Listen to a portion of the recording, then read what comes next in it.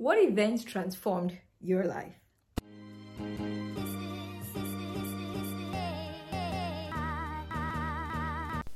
In this week's episode of Mama Talk Talks a Different Take, RhyAnne Clark talks to me about what it's like to have a father on death row. Hi, RhyAnne, and welcome to Mama Talk Talks a Different Take. How are you?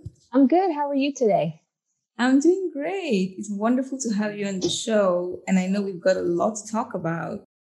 And your topic is fascinating, and I know it's one that we haven't covered on the show before.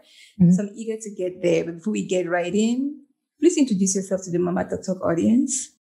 Of course. My name is RhyAnne Clark. I am proudly a Los Angeles native. I currently work for Microsoft. My 2 years will be in January. That time went by super quick. I currently live in Washington State. However, I am very homesick. I think about going back to LA all the time, but I will say that, definitely grateful for Washington. It's been pretty outstanding as far as my career goes. Yeah. So I am definitely grateful for that. But I'm happy to be here, and thank you so much for having me.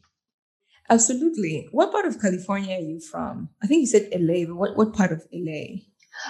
So I was born in the city of Champions, Inglewood, California. Okay. And then Inglewood.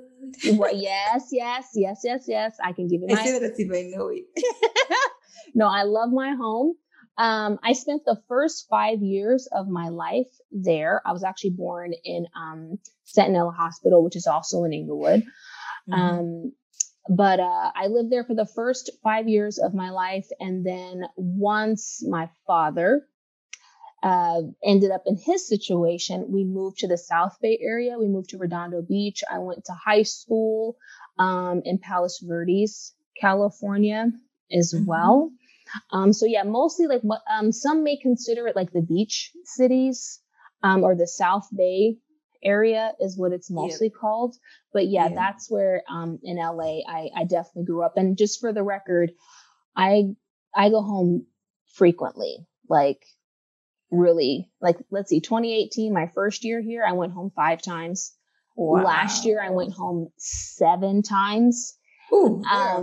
Last year, I will say for the record that my youngest nephew was born. So Auntie Rye had to be there and participate and be involved. That was the reason.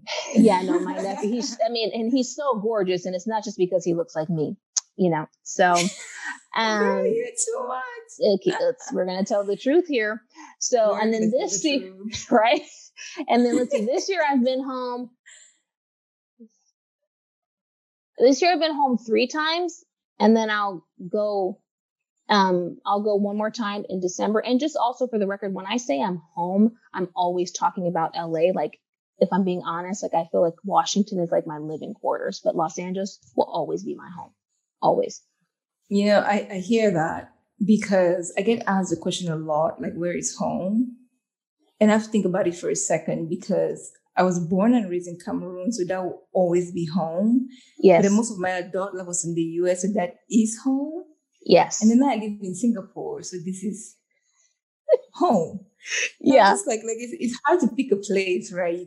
For me, I've gotten committed and married to these different places, and so home is not a straightforward answer for me as it is for you. But yes, I love that SoCal vibe in there. So RhyAnne, we were talking about your father leaving, but it's not kind of the usual story about fathers who leave. What is the story of your father's departure from your life? If that's the appropriate way to even put it. Yeah, no, seriously. It's like, even at, I'm 33 and I'm still trying to figure out, like, is it a departure? Like, what is that exactly? But, this November is 29 years since I've seen my father. My father is currently a death row inmate. And he was sentenced. He was initially arrested in 1991, but he wasn't sentenced until 1996.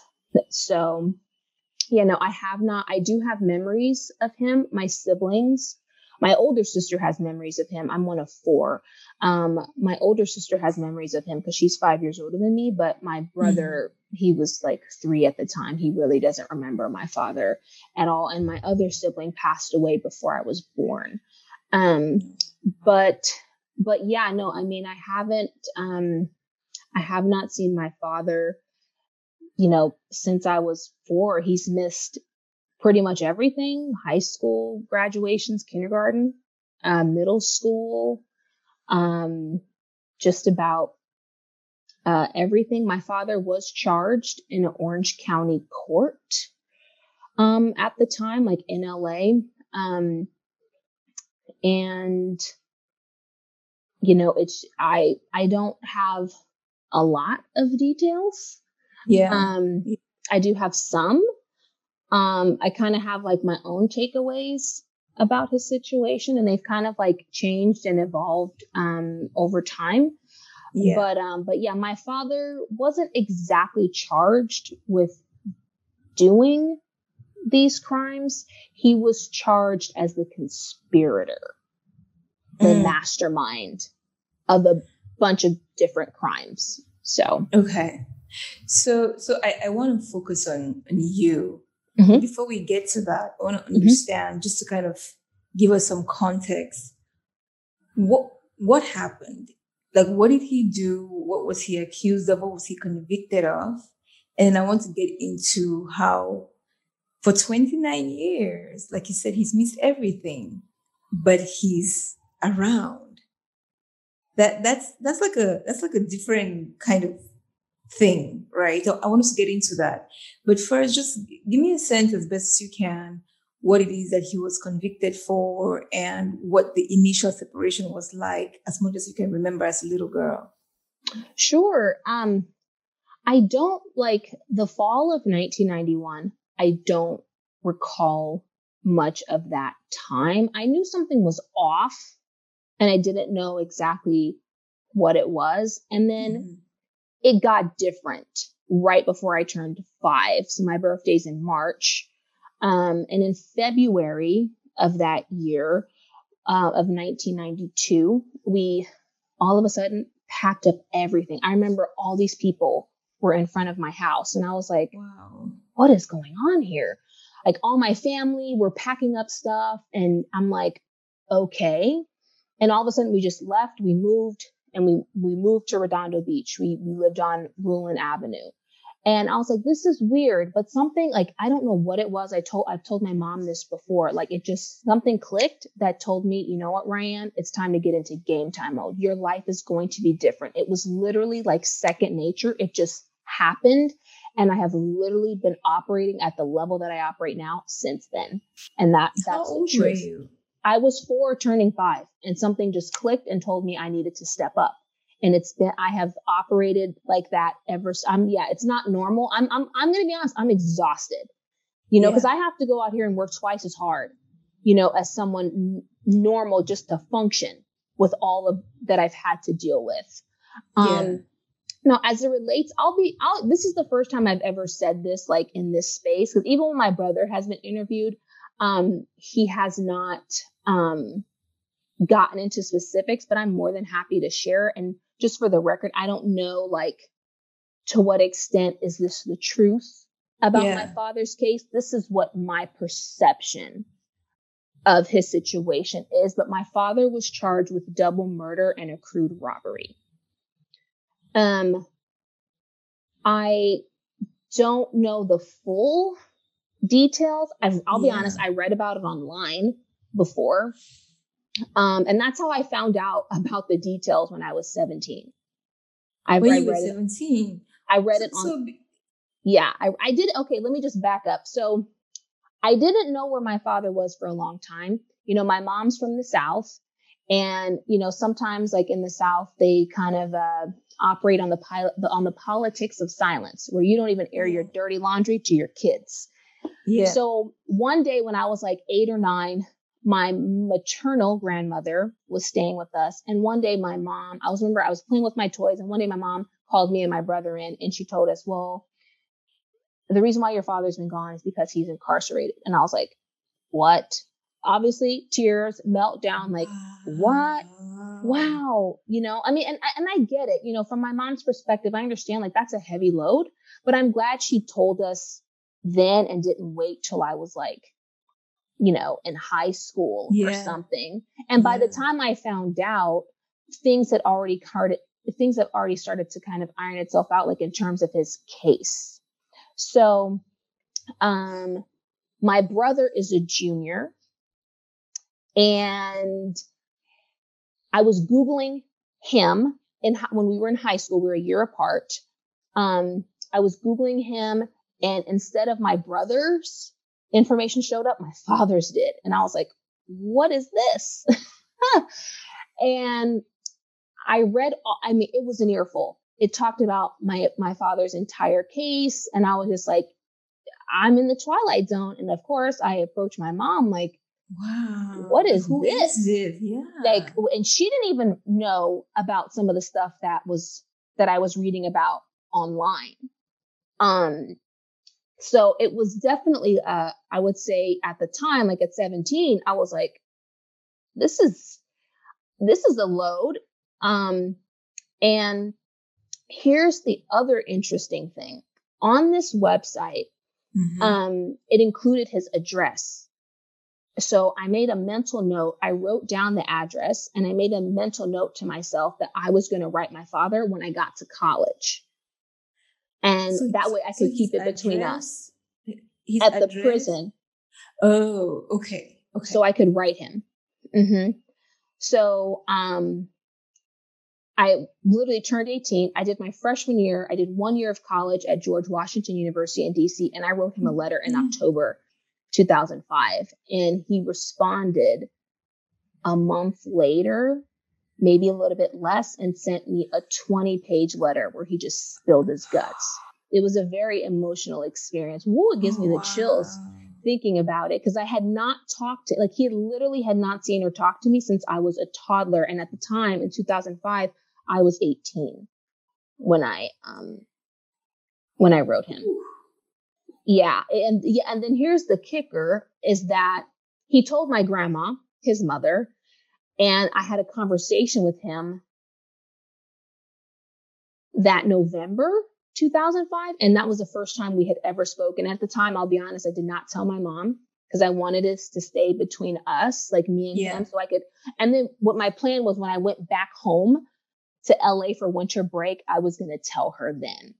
Yeah. And I did do that, but she already knew because my grandma told her. Yeah. But it was a very emotional call. And when he called me, I had no idea. It was kind of I just got this call with my grandma and him on the phone, and my grandma's like, your daddy's on the phone. And I was like, huh? I wasn't like prepared for that at all, but it was definitely nice to kind of hear his voice and stuff. So you share a lot. So I'm just going to start unpacking it, because I find it really, really fascinating. Yes. First things first, as a little girl without your father, before you discovered what happened to him, where did you think your father was? Truthfully, in Georgia. Why did you think that? I feel like that's what my mom told us at the time, like that he went on like a vacation or something like 5 years or something. What? Yeah.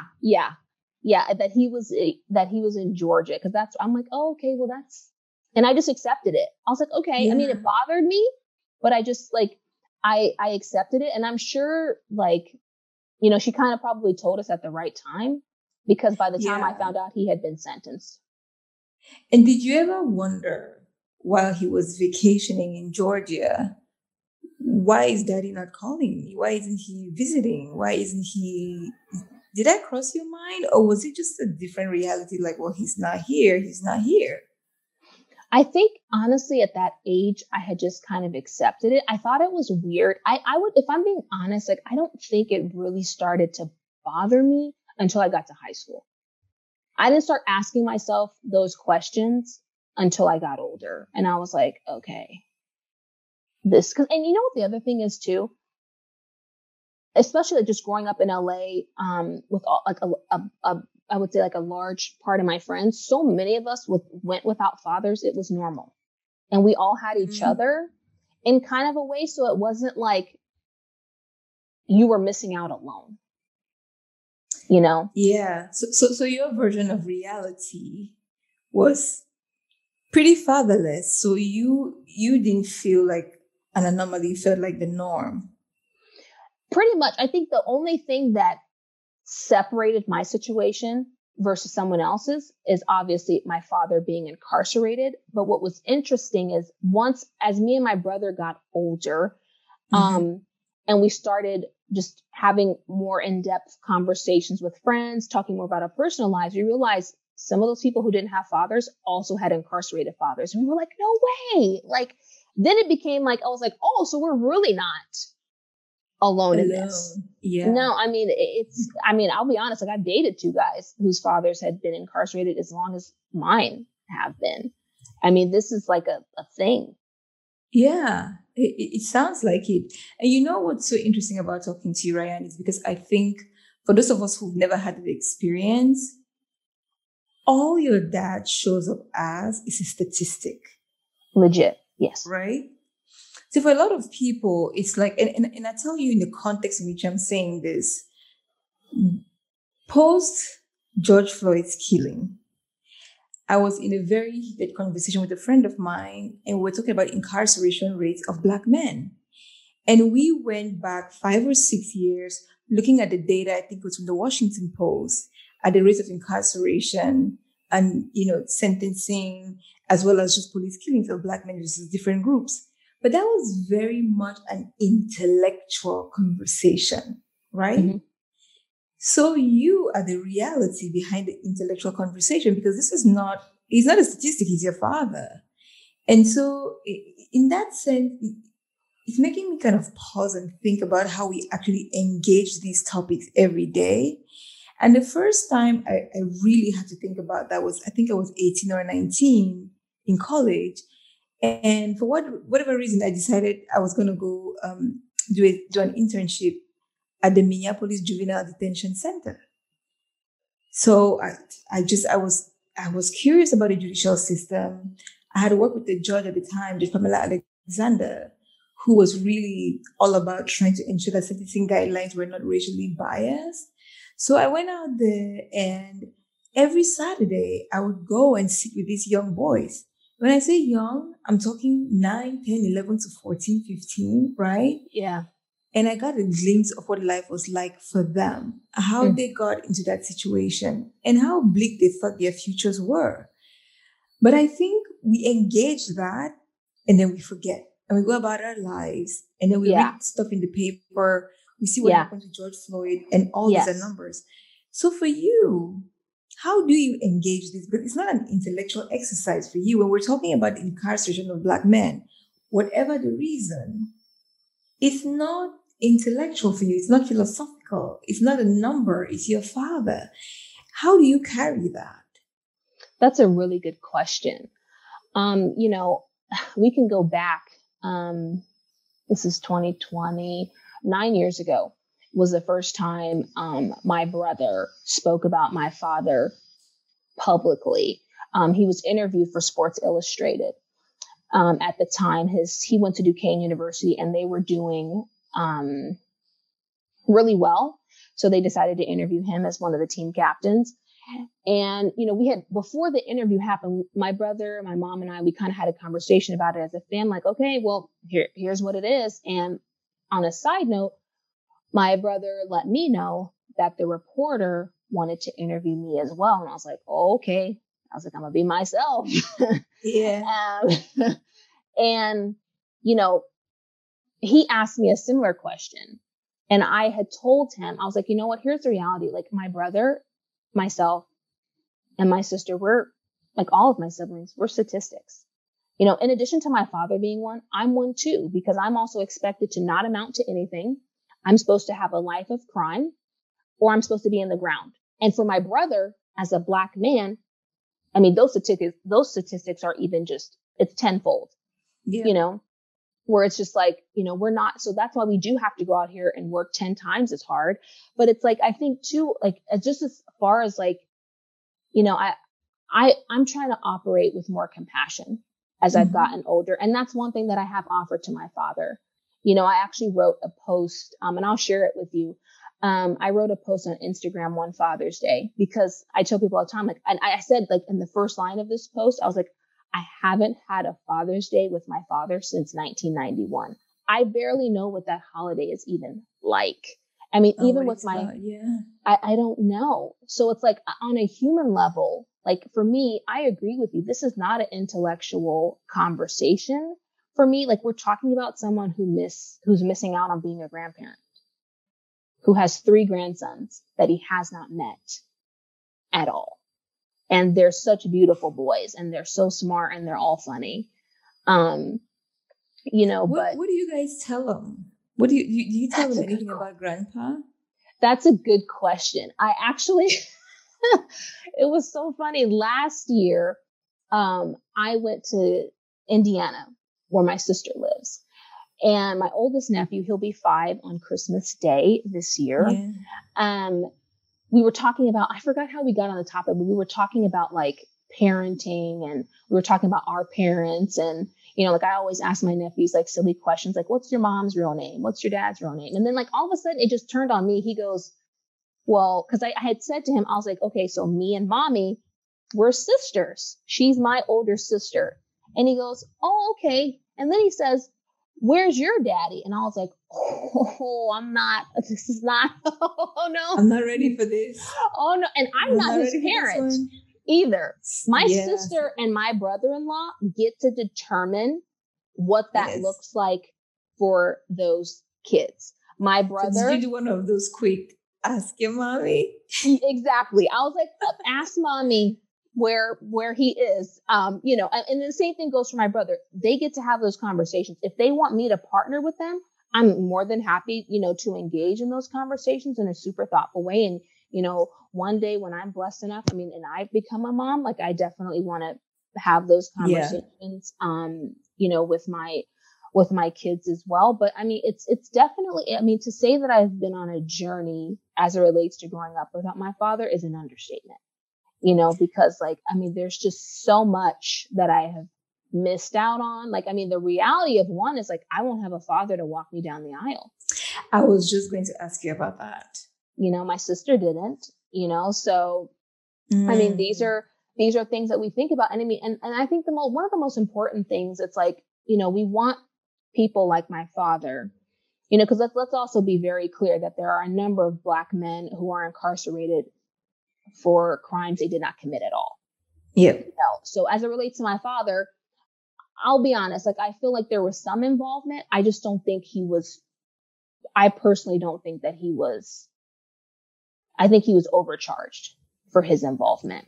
But I definitely think to a certain extent, per my own beliefs and my own judgment, I do feel like he was involved, but it's just, it's been, it's been quite the journey. And I would just hope that people just, see him as human, kind of before they see him as an inmate, because let's also be crystal clear. My father got the virus while incarcerated, wow. The prison that he's in, they were not screening those inmates. This is published information. They were not screening them. So you went from a prison that had 3,500 virus-free inmates to all of a sudden 1,500. And I got a call on July 1st talking about my father's experience. And to be honest with you, I didn't even know how to feel. Cause it's on the one hand, I already have to kind of reconcile this, situation as it relates to my father being on death row and possibly being executed one day. But then to now have to reconcile this whole idea of my father having the virus and potentially dying from that, from either because the virus actually does take him or the carelessness of the prison. It's just, this summer for me, post the murder of George Floyd, has just been unreal. And that's one thing that I've always wondered about, the wait, just waiting. So for a long time, for about 10 years, I was an army wife, and my ex-husband used to deploy to Afghanistan and Iraq and everywhere else in the army. And I remember his first deployment when we were together started as 12 months. And then because of the Bush cert, went to 15 months. And I really, during that time, came to understand what it means to wait. You're just waiting. You're just waiting. And that's all you can actually do. But in my case, at least, one of two things was going to happen, right? At the end of 15 months, I was going to get a body in the bag, or I was going to get a human being, right? Full on. For you, waiting is different. Yeah. So are you even waiting, or what is that like for you? What is? That's another good question. I would say, well, especially in California, it's like 1 minute the death penalty is on the plate, the next minute it's not. So as it stands right now, it's not, so my father for the next like 7 years cannot be executed. I mean, per my own just intuition and judgment, I would say that he probably never will be. If I had to really guess, like if I'm going to make a good guess, I don't think he will be. And he'll probably just like die of old age, in prison. And at that point, like my siblings and I, we've discussed like possible, because I've never visited. We discussed like, saying our goodbyes, like if it ever came to that point and making that trek up north to California, in Northern California where he is, like, okay, then that's something that we could definitely consider, but I mean, the weight is heavy. I mean, I will say this, like, I have not spoken to my father in about 6 years. His mother got sick, in July-ish 2014. So my brother and I got in my car and drove to Vegas. I was still in LA at the time, and we went to go kind of help her out because she got really, really sick. And while we were there, they talk all the time. So he called and he was like, it's just so nice to hear your voice. And it was a weird conversation for me because I was unusually emotional. I'm like, usually I'm all right. But in this moment, I was just in tears. I don't think he really picked up on it because I felt like I was handling myself well, but like he kept just saying, it was just weird hearing his voice that day it just hit me for some reason. Yeah. And he had said to me on the phone, like, oh, I know all of you guys hate me. And I was like, what? No, that's not true. I said, we don't have time to hate you. We don't. I said that, like for me personally, that just takes up way too much emotional currency. I have too many things that I'm out here that I was, the divine order wants me to do. And I want to go out here and set out and do those things. And if I spent my time hating you, I can't do it. I mean, I'll go back like 2009. Here's the truth. I was visiting my mom in Washington. So in 2009 I was 22. And we were watching Medea Goes to Jail. And the movie was hilarious. And I wasn't really paying attention. And then all of a sudden something just told me, oh, RhyAnne, sit down and watch the movie. So I sat down and Medea was talking to one of the inmates. Yeah. And she told her that when you don't forgive someone, you give them power over your life. Over you. Yes. Ooh, and that hit me. And my godmother at the time had been just on my case about forgiving my father. And I used to look at her like she had 4 heads. And I would say, I'm not forgiving that man. I don't owe him nothing and this and this. Because, when you're in your early 20s, you can't be told anything. Yeah. So I watched this movie and I'm like, oh my God, when you don't forgive someone, you give them power over your life. I literally wrote my father a letter that day. And I told him, I hold no ill will against you. I forgive you for it all. And I have felt lighter ever since, so some of that weight came off. What were you holding against him? What was it that he took away from you that you were? Oh God. I mean, I have a laundry list. Speak on it. Get it out. I would say one, definitely finances. I mean, there was times where my mom went without food so that we could eat. I mean, my mom is a machine. Ooh, I felt that.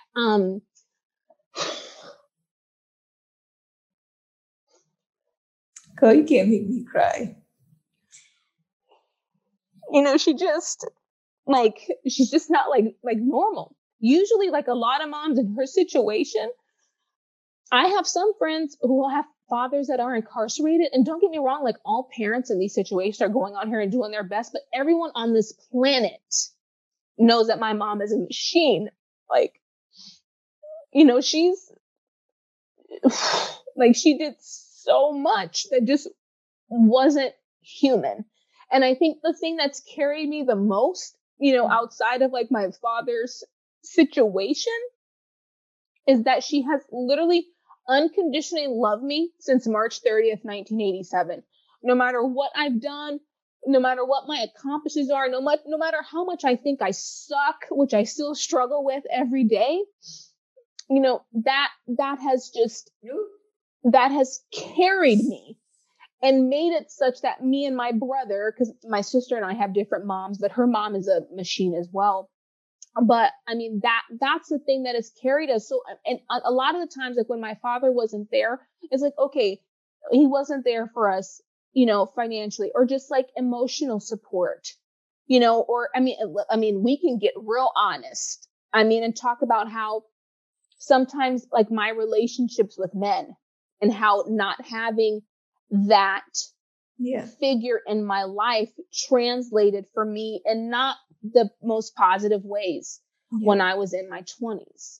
You know, I mean, or even just navigating his family, you know, without him here, they're interesting.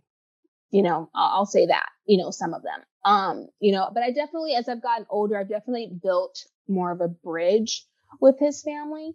And I would say like, me and a lot of my first cousins, I have like 11 or so first cousins on my father's side, you know, and we're all much closer. A lot of us are the same age, and we've had to, cause even, you know, like my father's brothers, one of them was incarcerated with him. My uncle Eric was actually released this September, from prison. So I'm really happy for him. You know, but I mean, there's just like, as it relates to just my father not being there, I mean, it's just even on holidays or just stuff like that, you just miss out on, I mean, I don't even know like what that's like to just, you know, we take things for granted. I don't know what it's like to just get on the phone and call your dad. Yeah. I don't know. I don't know what that's like. I don't know. I mean, sometimes I forget that I even have one. It's like, but then I look in the mirror sometimes and I have his whole face. You know, so I can't really like, I mean, let's be clear. The only thing I don't have of my father that my brother has are green eyes. Like mine are hazel, but my brother's eyes are like him, but he's like a carbon copy of my mom. You know, but it's things like that. Or if I think about, you know, like not like my mom maybe having to walk me down the aisle one day, like that's just like, or I'll tell you, you know what tears me up is when I like see on YouTube or something, I saw it, my friend sent it to me because her father is also incarcerated in California. They had a father-daughter dance at a prison. I boohoo cried for that one tore me up. I was like, ooh. And these little girls that I was watching, they're so strong. You know, you're 9, you know, going to this prison to do a father-daughter dance. I would be in a corner a mess. I would, you know, like it's too just, early for this. Right. Sorry. You know, but have my tissue box. Wow. Yeah. No, I mean, it's just when I mean, and more than anything, like I honestly, like as it relates to my father's situation, I kind of see it as like a gift and a curse, you know, like I think so. In many ways, I feel like my father and his behavior was problematic. I mean, when my father was incarcerated, he was still in his early 30s. You know, I mean, and at that age, I don't feel like he was really cemented in being an adult, you know, and being a father of 4. But then again, I also have to offer him some compassion because like to have to bury a child when you're that young has to be something that is immensely painful for him. But let's be honest. My father my father told me in a letter once that, you know, he had been in and out of trouble with the law since he was 19. So by the time my older brother passed away when he was young, my father was actually in jail. I found out when he missed his funeral. Wow. So sometimes I could only imagine the guilt of that, then the guilt from being away from your other children. I can only imagine sometimes the things that my father dealt with, and I try to offer him my compassion in that way such that I can maintain my own sanity, because I just don't want to be one of these bitter, angry creatures that just won't go reconcile and deal with, the issues at hand, but I definitely think that, like, everyone knows my mom. Like, you can scream Rhonda Yale Lewis Clark from the rafters. They know that my mom is that machine, like, who goes out. Like, she got so much love on her birthday. Like, it was in October. Like, everyone knows that, like, my mom's the glue. Like, my mom is the reason why I am the machine that I am. Like, I owe it all to her. First of all, just, bow down to your mom, because I mean, I'm a single mom, and I know what that walk is like, but I got privilege. It's some things I can afford, right? But the things I worry about is we've gotten so accustomed to this narrative of single Black mothers and their strength. And we celebrate that strength, but that strength is a double-edged sword. Agreed. And I say this because they don't know how to fall down, because they can't afford to fall down. So instead of falling down, they break. They don't know how to bend because they can't bend. So they break, right? So I've been thinking a lot about how we celebrate Black mothers, especially single Black mothers, and we should. But I'm like, they don't need to be that strong, because it's a good and a bad side to everything. And when you're that strong, people don't even know when you need love, when you need compassion, when you need caring, because you're always the one doing for somebody else. You're the dumping ground for everyone's emotions, for everyone's needs. You're the receptacle for everybody's everything, right? For everybody's bullshit.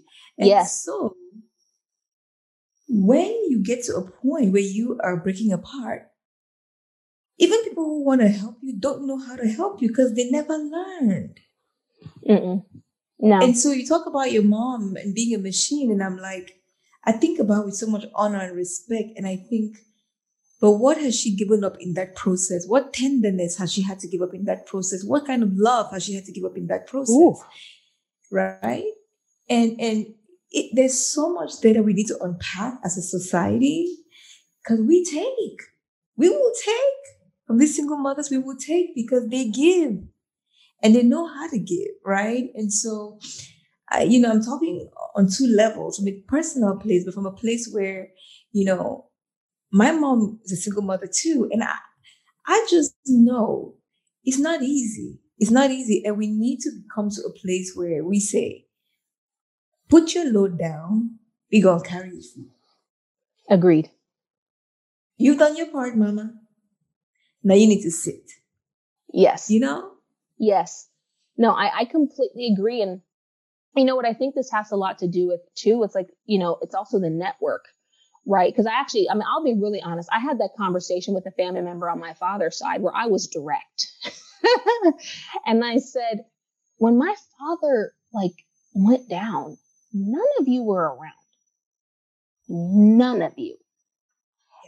And I'm like, this was an opportunity. This conversation was last June. And I said, explain to me how you can watch what my mother went through, because this is a person who's also always calling my mom a machine. But when literally everything went down, you were nowhere to be found. Nowhere. And I have that to offer for a number of my family members where it's you guys knew that to a certain extent, my mom was rotting, trying to survive with 2 kids.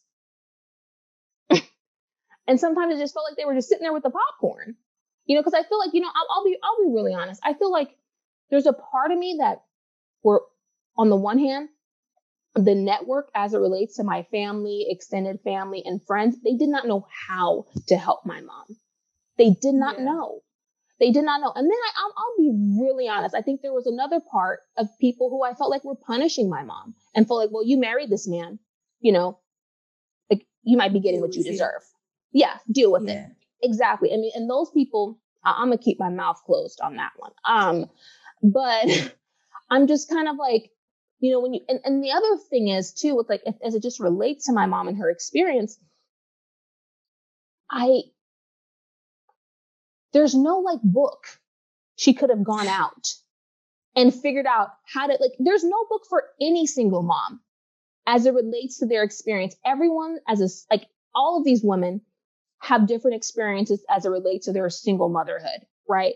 There really is no book on how, like, you're learning. And my mom had to tell me that one time because there was just some things that I just wasn't understanding. And she's like, RhyAnne, or Rye, as she calls me, I'm learning as I go along. I didn't know. There's no manual.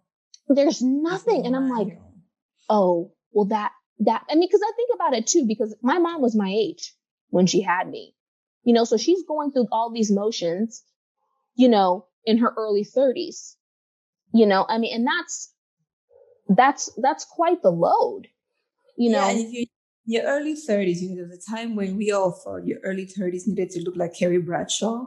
Tell me about it. Okay. Right? With your fancy clothes and your Mr. Big. Right. Come on now. Parties. I'm just saying. Because I've watched every episode of Sex and the City and I'm like, that's not, I own it. That's not, my Mr. Big, there was no Mr. Big. Okay, Mr. Big was the best too, but story for another day. But, you know, there's so much truth and power in that. In this, we talk about the bystander effect. It's not just in racial discourse, right? As we've been talking about. It's in family discourse and it's in family dynamics. Like, when do you step in? A lot of people will tell you, well, she didn't ask. And I know it's hard for a lot of people to ask because you don't even, first of all, you have to understand what situation and what setup you're in. Yes. To know what to ask for. Like, whoever wrote the book about what to do when you're a single mother whose husband is in prison for life. Like, I'd like to see that book. And so it's to hear you talk about your experience, RhyAnne, first of all, is just so powerful. Oh, thank you. And I want to go back to something that you said because yes. I think we need to bring it in. You said you and your brother were supposed to be statistics. Unpack that for me. And then help me understand how you are where you are today, working for one of the biggest, most influential companies in the world, looking bright and fabulous, being all feisty and positive. Talk to me about that because there's nothing on your face, in your demeanor, that reveals where you've come from. That's a really, really good point. And thank you for saying that. And that's actually part of the reason why I partnered with Microsoft in March to do the video. I participated in an interview that was recorded to create a promo video for Microsoft Criminal Justice Reform Initiative. And what you just said is exactly why I wanted to do the video, because for those people at Microsoft who just walk those hallways and they see me, you know, because I support a VP and 2 other partner level attorneys who see me running on that 3rd floor of that building like a chicken with my head cut off every day. You have no idea that little girl is the daughter of a death row inmate. So for me, doing that video was kind of like surprise, you know, because I think a lot of times people think that they're so far removed from people like me. No, pumpkin. We exist, you know, and for me, that's another, and I mentioned it in the video where I said, like, me doing this video is to let kids like myself know that you have opportunities to work at this company. Like, I'm never going to let my father's decisions determine what my life looks like. That's just not going to happen. Now, going back to the other part of your question as it relates to us being statistics, I just feel like it's something that's in the air. I mean, because if you think about it, if you read like a lot of stuff, whether it's in the newspaper, you see it on the media, a lot of the rhetoric around just incarcerated men and women, especially incarcerated Black men, is just negative. It's just, it's not like, it's not uplifting. It's not hopeful. It's not aspirational. It's not inspirational. Like, it's none of those things. It's very negative. So it's like, if my father's a statistic, then by default, so are his kids. I mean, think about it. Like, that's one of the reasons why this is something that I've thought about. I'm actually kind of working on it at Microsoft, but not really. A little bit, but it's still in its beginning stages. And it's not actually something that I thought about doing later in life, like post my babies being in grammar school, where it's like, there are so many kids out there that are like me, and we literally have no resources. And we're just like, I mean, there's like, they have programs set up for these kind of kids or programs set up for these kind of kids. But if you think about millions of Black men and women incarcerated, if they each have 2 kids, that's how many more people are affected by mass incarceration. Like, I think about kids like me. I hadn't thought about it that way. I mean, not thought about it that way. I mean, and see, I have to, because like everyone knows one thing about RhyAnne Victoria is she is a USDA prime rib, grade A baby lover. I love kids more than life itself. I have 7 godchildren. I have 3 nephews, and I have no money because of all these kids that I'm responsible for. Money. I have none. So, you know, I mean, I'm always thinking about kids. I always want more for any kid than I ever have wanted for myself. Like, I'm very involved in all of my godchildren's lives. Some of them are my relatives, some of them are not, but it doesn't even matter. Or even if they're not my godchildren, I'm still very invested. But I just think, like, when I'm thinking about statistics, just in general, like, it's hard for me based on all that I've grown up seeing, or even certain comments and stuff that I've heard, even from family members, from friends, from media or whatever. I mean, those comments are negative. So it's kind of hard to separate myself. It's like, okay, well, if my, like, I mean, think about it. If there's a set of expectations, even for those inmates that are released, they have a set of expectations. My uncle, who just got released, they're thinking he's going to end up going back, and he is busting his ass to make sure that he doesn't. No, I mean, I spent like $200 on him recently, and I got him clothes to interview in. I got him some nice socks. I got him some, I got him some just really nice stuff to just kind of get him acclimated, because I want him to go out here and do well, but he's dealing with guilt. He feels terrible because he's missed out on all his nieces and nephews' lives. I told my uncle, I was like, listen, you're fine. Like, we're going to meet you where you're at right now, and then we're going to go from there. And he also needs to learn to rely on the network that wants to help him. So I can spend $200 and get all these clothes for him, and it's not a big deal, because I want him to do well, because I don't want him to what some of these statistics, what some of these people who, sit in front of their computers all day and swear they can determine everything about my life without even having ever had like a conversation with me or just seen my track record. It doesn't make sense. There's a bit of an arrogance in that, right? In the statistics, and you constantly feel like you're trying to beat the odds. But RhyAnne, we're coming up to the close here, and I just want to ask you, have you been able to see yourself as separate from your history, from your father, his history, his story? And if you have, what version of RhyAnne shows up? That's a good question. Because sometimes we're so trapped in our history, right? And we carry it everywhere we go. So I'm just wondering if you've gotten to a place where you can see yourself beyond that, and what that version of you looks like.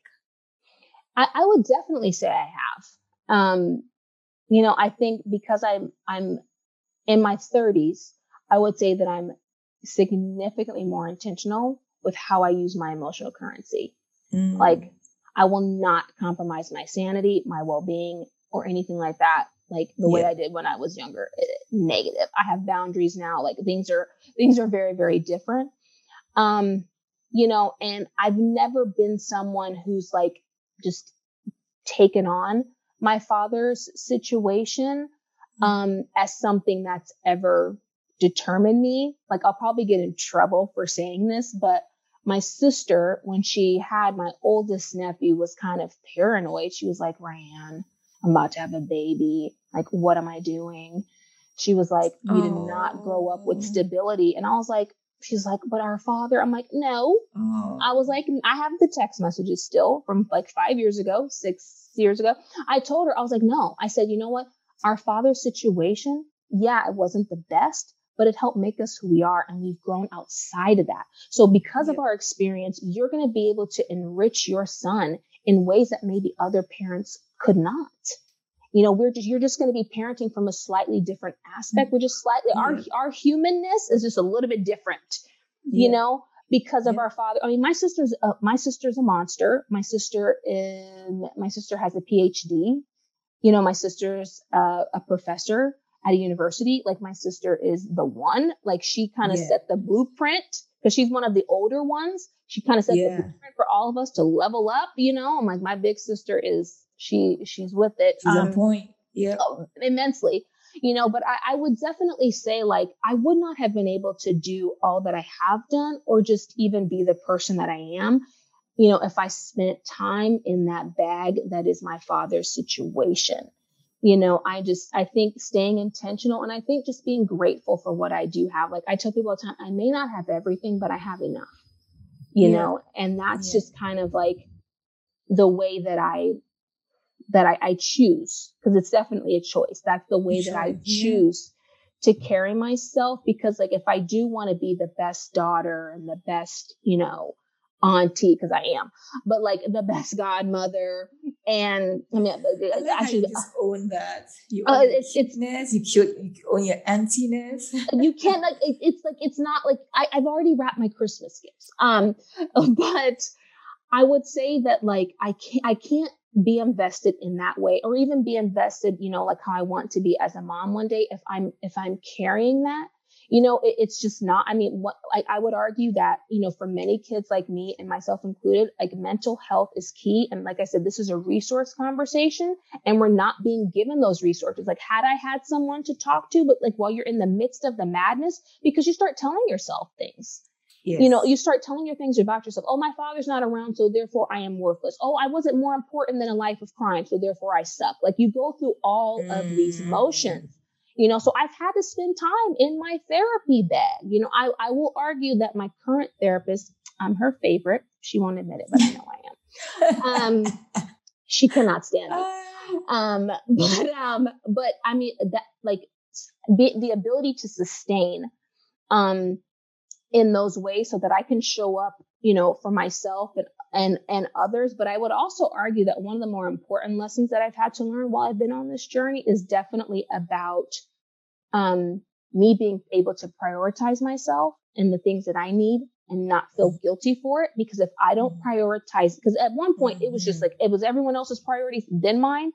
And that got to be all a bit too consuming. So it's like, now that I have that ability to prioritize myself, and I know those that are meant to be in my life will be okay with that, because they know I will be my best self if I go in here and have dinner, or whatever it is that I need, you know, in that moment. If I need to go get my nails done so that I don't scream, then let me go do that. You know, so I mean, I think those are kind of the things that have let me see beyond, you know, my father and the prison walls. And I think just that me forgiving him in 2009, and him no longer having that, you know, kind of hover over me, I think is what has just been able, you know, for me to blossom and do, and make me kind of the unicorn that I am at Microsoft, and get promoted twice in a calendar year. So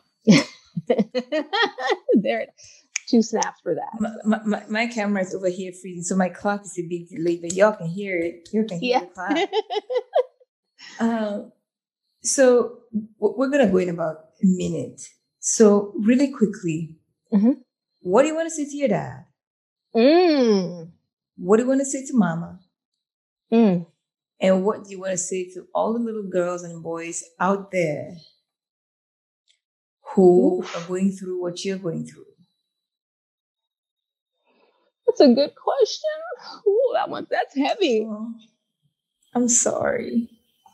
But I mean, it's a really good thing. And I feel like in that post that I wrote on Father's Day, it might have been 2 years ago, I feel like I said everything I had to say, where I told my father, I forgive you for not being there when I needed you the most. You know, I forgive you for not being there for when I need you in the future. I forgive you for not being there when I needed you right now. You know, I forgive you for not being there when I had heart surgery.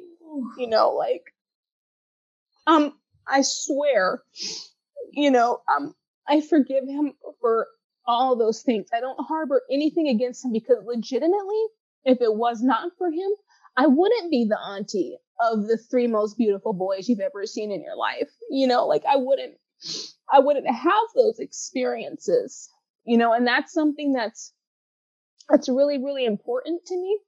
I would argue, like, for my mom, I can't even put into words how I would want to say thank you. I can't even, like, explain it, like, how much I want to thank her for everything. I mean, she did more than what she had to do. She's the most incredible human I've ever met. You know, I just don't, I can't even put into words. You know, and that's why, like, you know, I do as much for her as I possibly can. Cause I even think, like, I could spend the rest of my life trying to repay my mom, and I still don't think it would, for me at least, it still wouldn't, like, cut the mustard as far as, like, being able to repay her for what she's done. Cause my childhood by no means was it easy. You know, she definitely did the best that she could, but I would even argue that now my mom is, like, showing up for me now in even more imaginable ways, you know, and I'm grateful for that too. And as it relates to just young kids who are experiencing what I'm experiencing, I would just say, like, the one of the most important things I would want them to know is that I don't care what anyone says to you, you will always be more than whatever crimes your parents may or may not have committed. You will always be more than their incarceration. You know, you are more than just the child of an incarcerated person. Like, let's start there at baseline. The other thing that I would offer them is, you know, I don't think the world would throw us anything that we couldn't handle. And I think that this kind of situation kind of makes us special, and it kind of gives us a trajectory to do life a little bit differently. You know, and there's nothing wrong with it being different. We all are not the same. You know, I'm the only person, or at least, like, me and my siblings, I'm the only person that I've ever met with a parent that's on death row. All my other friends, either their parents had shorter sentences, or they had maybe extended length of time, but none of them were, like, on death row like my own father. But I would definitely say that, you know, rely on your network as much as you can. I wish I did that more too when I was younger, because it was just like, I was trying to do everything myself. Everything. If there is someone there that's offering help, or don't be afraid to ask. I mean, I had a network and I just chose not to use it. And now, as I'm older, it's like, okay, I'm going to be an adult today. I need help, period. You know, I cannot, as much as people, I'm known for juggling, like, everyone knows, like, when shit hits the fan, I'll get a call, because everyone knows I can get things done on the phone in less than 15 minutes. The same way I operate at work is the same way I operate personally. Like, I just, like, I run myself. You know, but I definitely say, like, you know, and also the last thing I would say too is definitely, if you can, you know, if there's someone that you can talk to, because, like, to hold all of this in is too much. It's just too much. If there is a safe place and there is a safe person that you can go out here and navigate some of these conversations with, I would definitely do that. Because I think without having these conversations, at some point you're going to burst. And I think that, like, there's people out there who can offer, like, different perspectives. And actually, I would offer one more thing for parents of these kids. May not know. My mom had no idea that I was rotting because I was so high functioning. She had no idea. These parents, you need to look at your kids with a hawk eye. They could be equally as high performing as I was and still be rotting inside every day, Wow. doing what I did, going to bed with tears every night because they just could not understand like what the hell was going on in this world. Don't make any assumptions as it relates to your babies.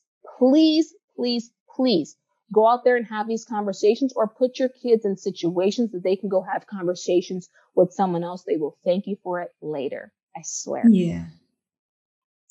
RhyAnne, thank you so much. You've just given us your heart, your soul on all of this.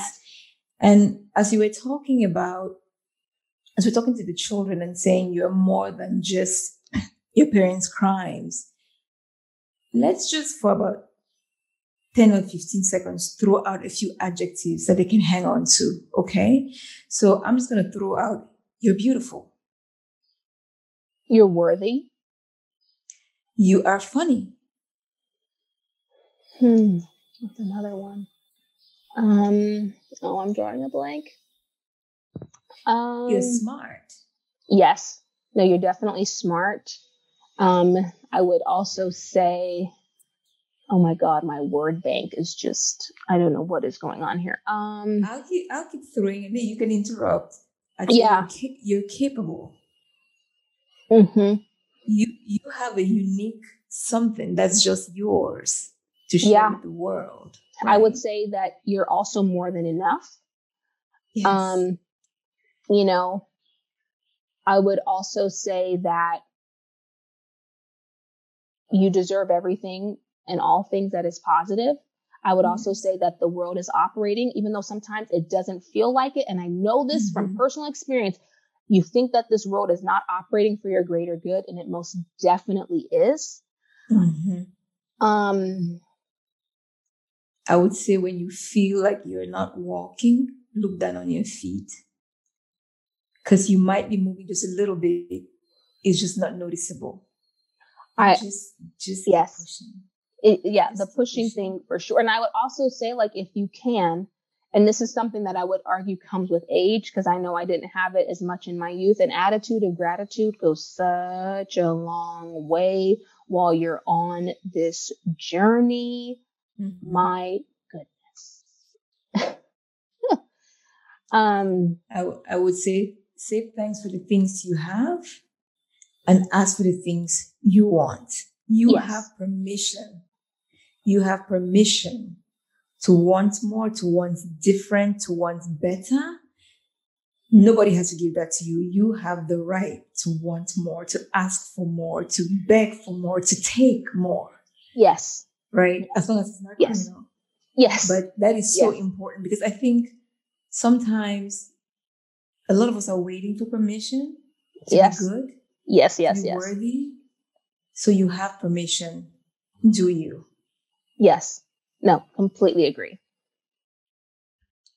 Thank you so much. I'm so glad we had this time. Yes. You have made me cry in the morning. I'm glad I wasn't wearing makeup because I've been looking toe up. No, I'm happy. No, thank you for having me today. And it's definitely been quite the release for me, because every once in a while I need one of these to just whoosh, kind of, just, get me out of Microsoft land and just tap into something else for a few minutes. This has been amazing. And the world needs to hear it. And the world absolutely needs to hear it. Thank you. All right. Thank you so much, RhyAnne.